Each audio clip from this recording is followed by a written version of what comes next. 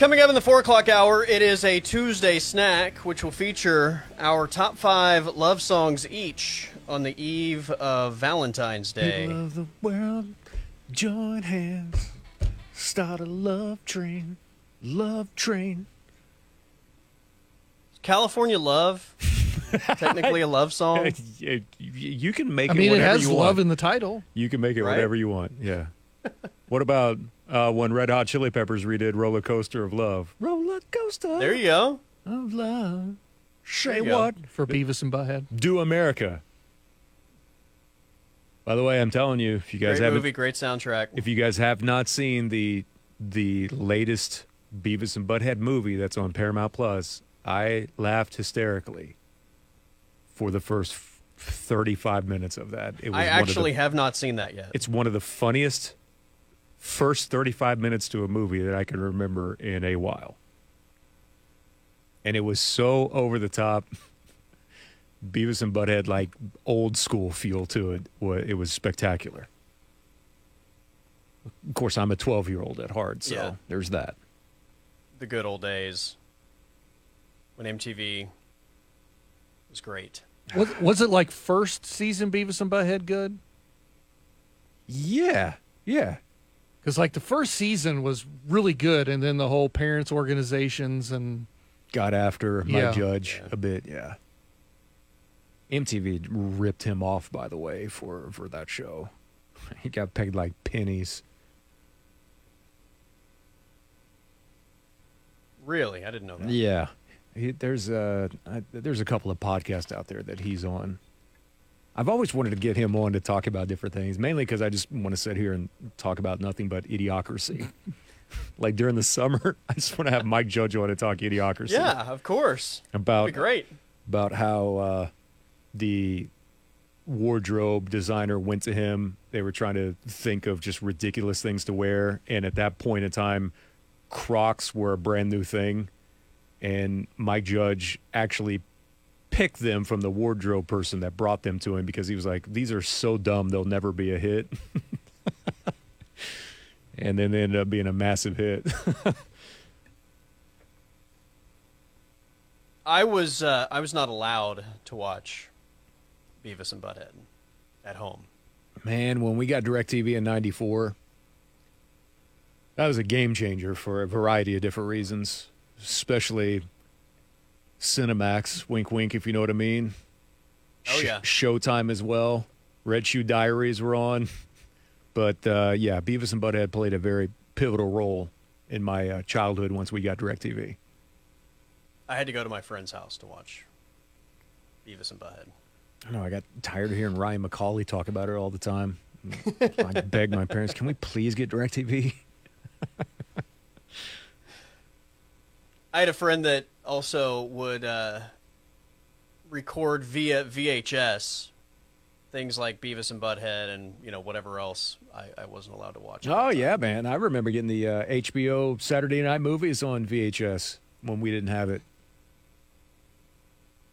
My aunt lived in the big city of Tulsa, so we had to go pick up those VHS tapes. I think I had to sacrifice one of my Monday Nitro or Monday Raw VHS tapes to use for that. Funniest tweet that I've seen in the last couple of weeks is someone just taking a whole bunch of photos of VHS tapes and going, this was what WWE Network was to me back in the day. Oh, absolutely. Yeah. Absolutely. Yeah, my friends and I recorded them every week, and we would all go back and watch them. Even watching them live, we would all go back and watch them on the tape together. Dorks. Bunch of dorks. Speaking of watching things, how about 123.4 million people watching the Super Bowl, which makes it the most watched event in American television history. I mean, it beat the moon landing. It beat the Per Front MASH Office Sports. series finale. The most watched television event ever.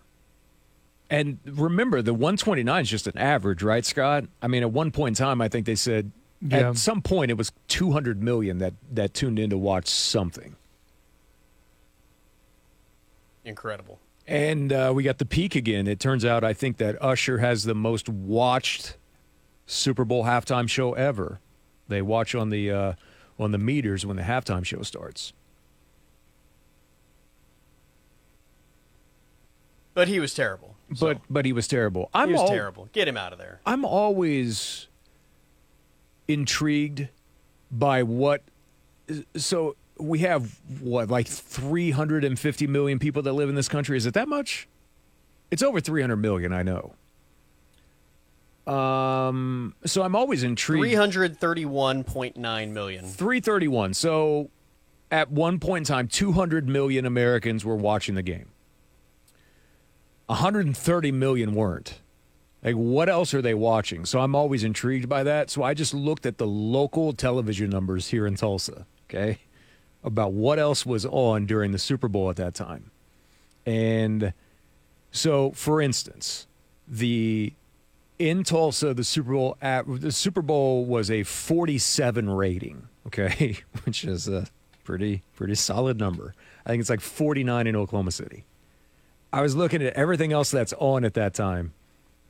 The other highest rated show that was on during the Super Bowl was America's Funniest Home Videos on ABC here in town. And it pulled a 1.2. No way. No, I'm sorry. At its highest number, it was a 1.5. Is what it pulled here while the Super Bowl was on. And that was, you look at the time frame, because it breaks it up in 15-minute slots. Like, Yes. that was right about halftime. Yes, it was. Yes, it was. America's Funniest Home Videos. America's Funniest Home Videos. You know, because they don't try to counter program anymore, anything Right. at all. And I'm surprised that someone hasn't tried to counter program the halftime shows again. I know. You'd think they would. Because there are people that just hate that type of music. And I don't know, if you put together like an Americana on one network, see how many people that you could pull. But yeah, America's Funniest Home Videos at 1.5. And then they had a replay of Celebrity Jeopardy. It didn't hit a full rating share. Dateline on NBC here in town was like a 1. And the Fox lineup, I mean, it is 0.0s across the board for everything that they ran. I mean, Penn and Teller and their magic show got a better number at like a 0.2. But that's the counter programming that was taking place like here in town. So there was a handful of people that thought, you know what, my jam tonight is America's Funniest Home Videos compared to the Super Bowl. I was about to say, isn't it crazy that there aren't a bunch of news dumps during the Super Bowl? But maybe there are, and we're just completely unaware of it, right? Yeah, I know. That might be a good call to go back and see, are there famous news dumps that have happened during the Super Bowl as of late? Maybe there are, because I like, it would be brilliant, right? Yeah, if you got busted for coke or fentanyl, like, that's the time to release it. No one would pay attention at all. Yeah, just slide it in there and move on. Keep eating your chips and guac and drinking a Bud Light and watching the football game. Now, let's not go that far. Posty says it's okay now. Sponsor of the UFC, by the way. That's right. So, yeah. They were included in that They're back. Bud Light Genie commercial. The UFC and Dana and those guys. Yeah. They're back. They are back. I mean, if Dana says they're back, then they're back. Yeah. Probably the most... is Dana White or Dave Portnoy... Or, you know what, maybe... I guess Joe Rogan kind of falls under the UFC umbrella, but... The most immune to cancel culture people on the planet. Dana. Yeah, I think Dana I'd go probably. with Dana said some things that you're like, yo. Joe always has the, hey, I'm just a comic doing a dumb podcast to kind of fall back on. But Dana is the head of an organization. But yeah. It also takes... Dana and Dave both just kind of seem... Right. strong bulletproof in that way. Strong belief from an organizational standpoint that, you know what, you can. Neither entity has really come down on any of them that have said anything. And when anybody does try to jump on anything they've said, both of those parties do what? Double down. Double down. On their Especially original Portnoy. comment or statement. Yeah. I'm not going to cave just because you want to cancel me. No. But yeah, that would be the most opportune time to ever make a news dump is the Super Bowl, especially I'm with you. in a year that it's in Las Vegas and Taylor Swift is a part of it, and it is the most watched event in U.S. history. So have you guys seen the controversy surrounding the Super Bowl? There's a controversy? Yeah, and it involves the Gatorade color. This was in the New York Post today. Oh, okay. As you know, everyone places the dumb bet on Of course. Gatorade color. Well, prior to Super Bowl 2024, significant sharp action came in on the correct color, which was purple, moving the line from plus 275 to minus 130 by kickoff on DraftKings. On Thursday, 3 days before the game, purple had received just 1% of the overall money on the market on BetMGM. This color was the only one whose total handle percentage was more than its percentage of total bets on DraftKings, which is a key data point when navigating through the bigger, potentially more informed money coming in. But that changed rather quickly as the game approached. BetMGM then reported that 17% of the handle on purple, despite only 7% of the overall bets. DraftKings reported a similar action with 18% of the money coming on purple and only 6% of the bets. All right, so things don't add up here. Fanatics had an insane 60% of the overall money on the color purple alone, by far the most lopsided action anyone saw across the legal betting market. So whether this was insider trading given by a select few on the sidelines is unknown, but there are some that might think that this could ultimately be the end of the Gatorade bet in general. Sounds like the Gatorade delivery man probably made a few calls and said, Yeah, absolutely. give me 10% of the winnings and I'll give you the... That one's a real But easy luckily, one to he fix. wasn't smart enough to go to the window himself, right? Yes. And Right. say that he knows that he's got a winner. Yeah, so now the question will come down to whether or not that states are going to continue to take this bet or not. There are only 6 states, by the way, and Washington, D.C., that let operators take bets on it. There are 32 states that have already outlawed the Gatorade bet. I didn't know that. Did you guys? I had no idea. That's only available in 6 states. Which it makes sense because of all the prop bets. That's one that could easily be influenced. Yes. I think the prop bets, like how many times will the broadcaster say something, could be Easily. worked. yeah. Like that's another one of those that, I mean, if like those guys don't need money, right? But No, they don't. if they wanted to help somebody they knew out, like Romo could say to a buddy of his that maybe is down on his luck, hey, go throw a bet on me doing the under on gyms, right? And I'll make sure not to say gym during the game. Jackpot. And you've got multiple fail-safes, too. Like, you've got producers in ears. You've got how many people have contact with Romo day of and during the actual broadcast? I mean, there's 4 or 5 easily, along with Jim.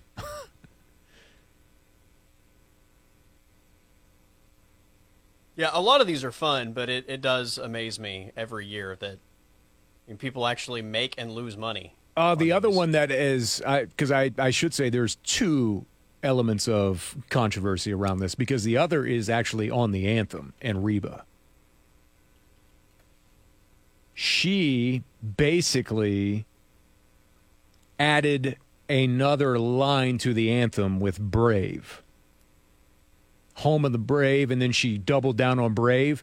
That caused the anthem to actually hit the over. And there are a couple of sports books that just said, all right, we're going to go ahead and pay both sides because she actually added a What? line. Yes.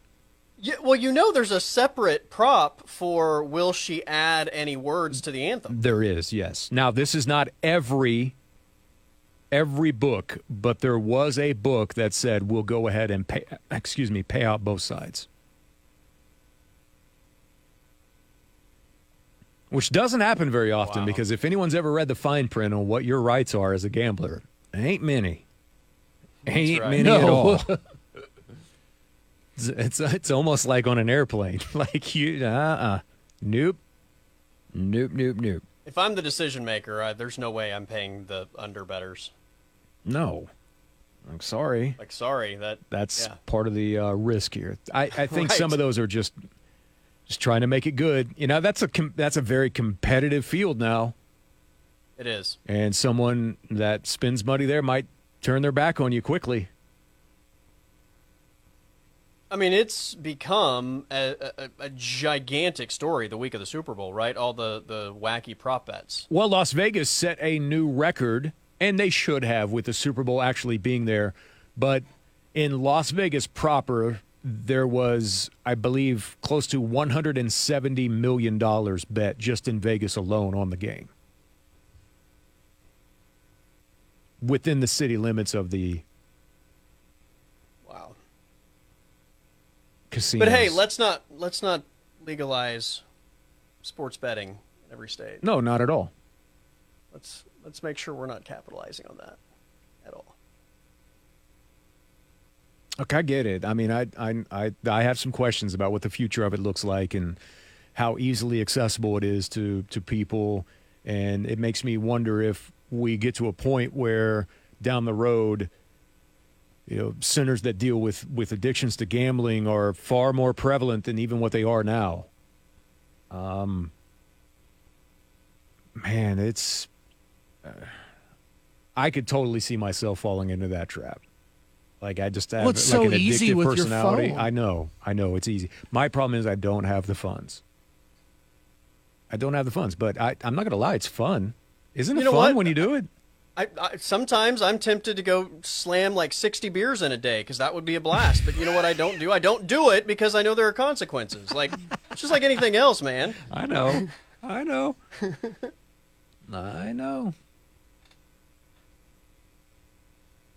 Yeah.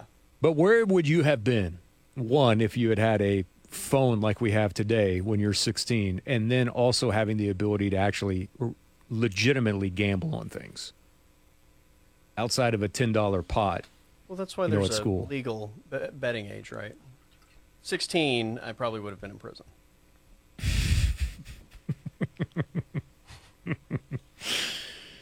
I would have been in the cell across from you for sure. Yeah. Yeah. And my dad would have been like, I don't know what the big deal is.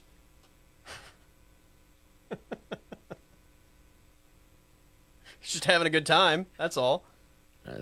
So the boy made some bets. Who cares? That's right. Right?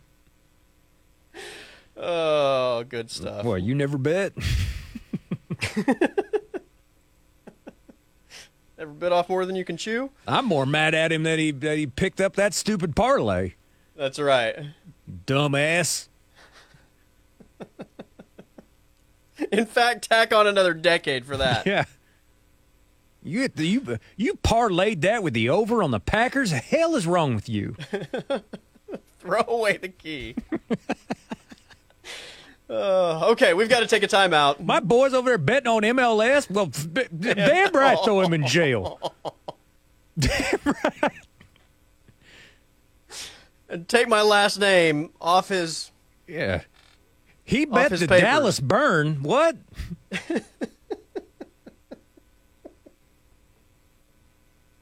No, that would probably be like, you can bet on soccer? This country is falling apart. You can bet on the USL, the league the Roughnecks and FC Tulsa's in? My goodness. And don't forget Little League Baseball. And Little League Baseball. Oh, man. All right, let's take a timeout. We have a Tuesday snack coming up where we will all give our top 5 love songs. We have John Holcomb coming up in the 5 o'clock hour. You are listening to the Blitz 1170, and we are streaming on Blitz 1170 app.